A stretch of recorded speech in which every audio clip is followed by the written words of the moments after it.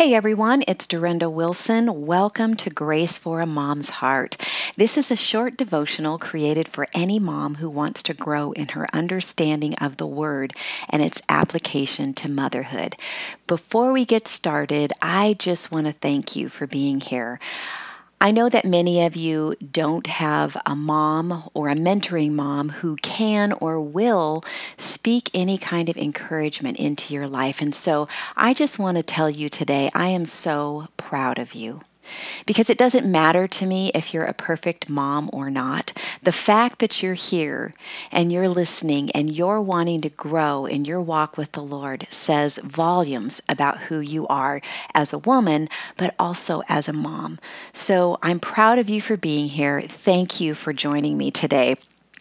We are going to be diving into Psalm 5, but I love to preface our scripture reading and study by laying a foundation, kind of a perspective before we read through the passage.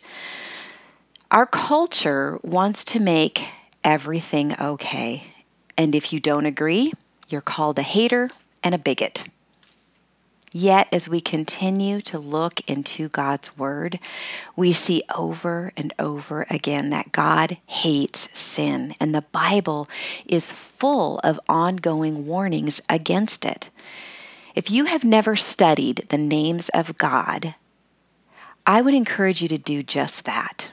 There is something powerful in having a deeper understanding of the many facets of who God is. When we begin to grasp just a little of the fullness of who He is, it makes it easier to understand why He does the things that He does. We know that God is perfect love, but He is also perfectly holy, just, and righteous. So all of those qualities and more are part of who God is. And He is each of those things perfectly, and He is each of those things in its fullness. So that means that He cannot be only love and ignore justice and holiness and all of the other characteristics that He has. He is all of those in the most perfect ways, and He acts accordingly. That means that He cannot tolerate sin, and it's why He hates evil. And yet, because He is gracious and loving and patient and merciful, He does not destroy mankind. It's also why He sent Jesus. Once Adam and Eve sinned in the garden, man has had a sinful heart. We're born with a sinful heart that rebels against God. Because God is a holy God, man could no longer be in His presence. But God, in His grace and kindness and amazing love, made a way back for us.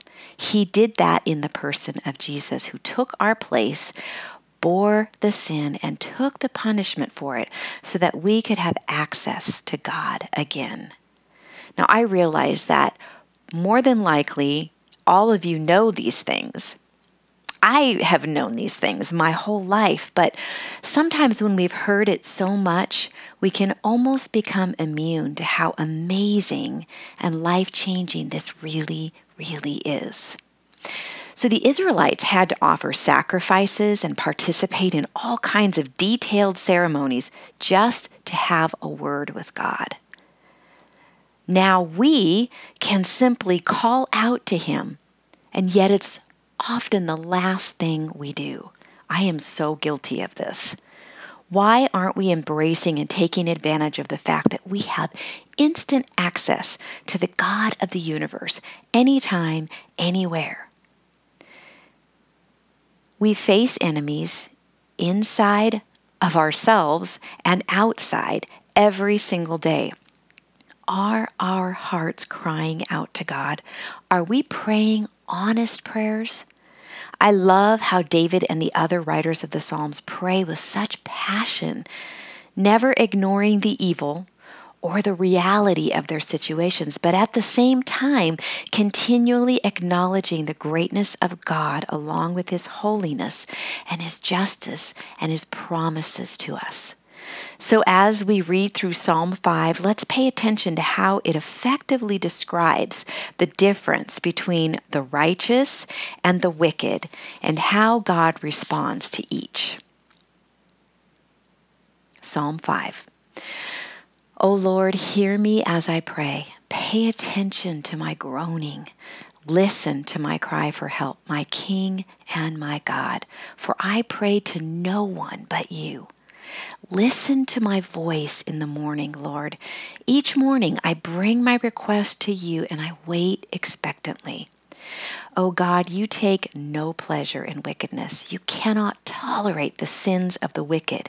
Therefore, the proud may not stand in your presence, for you hate all who do evil. You will destroy those who tell lies. The Lord detests murderers and deceivers. Because of your unfailing love, I can enter your house. I will worship at your temple with the deepest awe.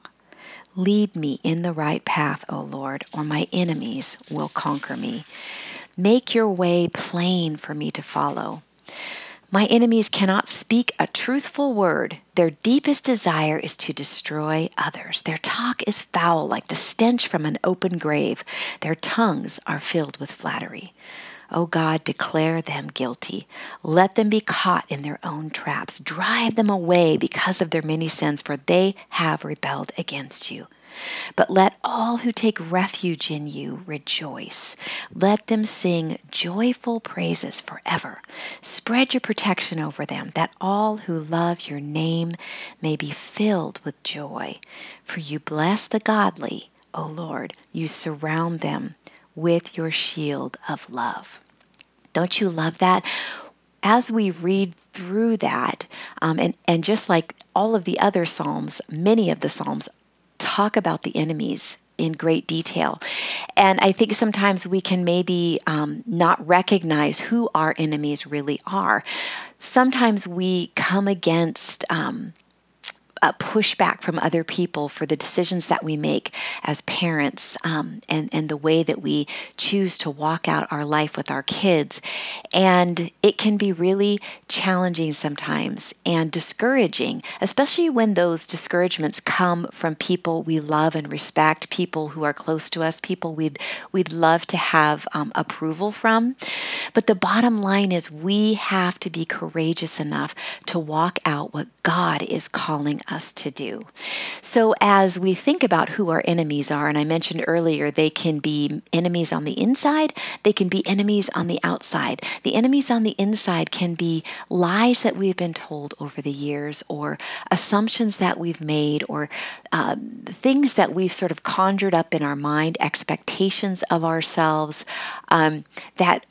that can really work against what God is trying to do in our life. So we need to recognize that the enemy can use those things in our thought life and in our hearts along the way. And we need to ask God for discernment to recognize those lies and to recognize where they come from. That's the big thing, is where are these lies coming from? We've got to get to the root. It always comes from the enemy. And as far as enemies on the outside, I mentioned before, people who can be discouraging and sometimes downright mean. We can have challenges at our jobs. We can have challenges with our family, our neighbors. And this is where we really, again, have to hone in on who is the enemy here.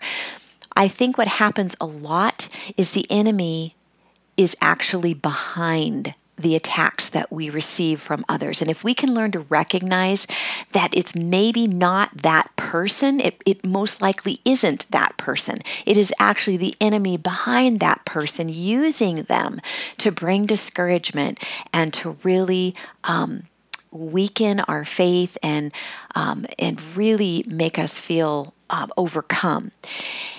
So we need to recognize who the enemy is. And as we think that through and we recognize it's the enemy working through other people, working through the our own thoughts and our own experiences and things that have happened in our past, then we begin to read through these Psalms in a very different way.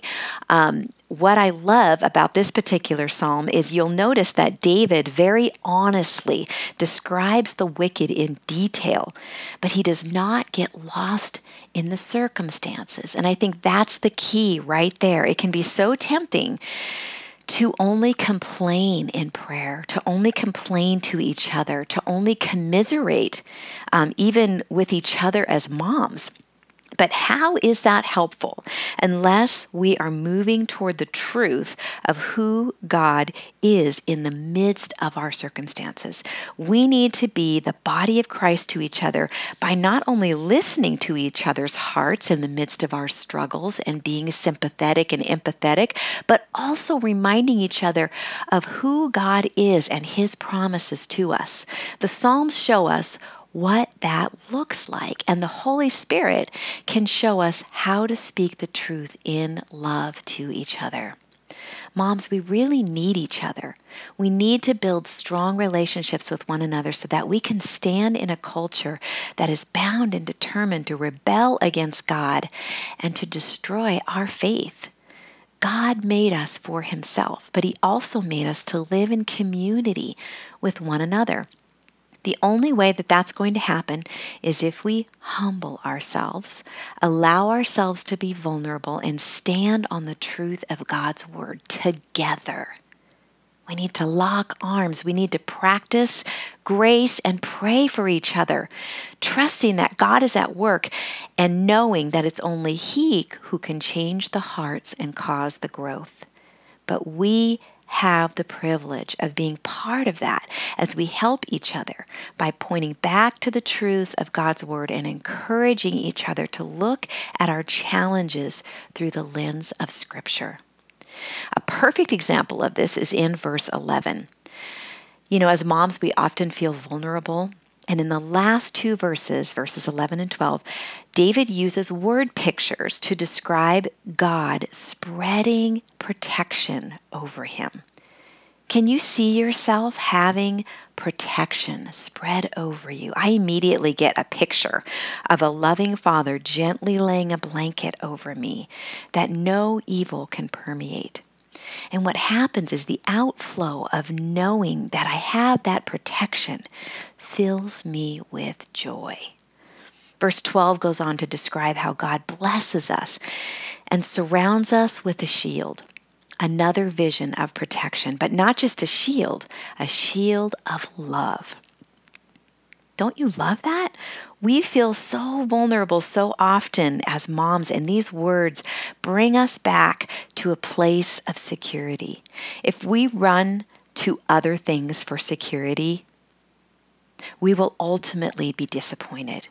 He really, truly is our only true security. That is why when we run to other things, we eventually get discouraged. God created us to find our hope and confidence in Him alone. I will say that He is and has been incredibly patient as He has taught and continues to teach me this. Never forget that nothing touches you that doesn't pass through His loving hands first. You belong to Him. He loves you deeply with an everlasting love and will continue to protect you and provide everything you need. That may look different than we might have pictured, but we can be sure that He is faithful. I want to ask a few questions from our dig deeper part of this devotional. So as you read or heard and listened to Psalm 5, can you see the difference between God's response to the wicked and the godly? Doesn't it make you really thankful that you are counted as righteous? Can you also see how David did not get caught up in his circumstances? Can you get a vision for what that might look like for you in your particular circumstances right now? What specific areas do you feel vulnerable in? And which verses in Psalm 5 help you feel less vulnerable and more protected? If you're listening to this devotional, I want you to know that I'm leaving a link to a study on the names of God in the podcast notes. So you're welcome to go and check that out. Let's pray. Lord, we just thank you so much for this time together. We thank you for your word, that it is unchanging, that we can always find truth and direction and wisdom as we seek your heart. You said in your word that if we seek you with all of our hearts, we will find you. God, you're not hiding from us. You want us to seek you and you want to be found. And so we just thank you for this time together where we're seeking together. And I pray that for each mom who's listening, that in the areas that she feels vulnerable, in the areas where she feels attacked, that she would read through this scripture again and just absorb everything that's there and the many ways that you are faithful and you are our protector and our provider. In Jesus' name, amen.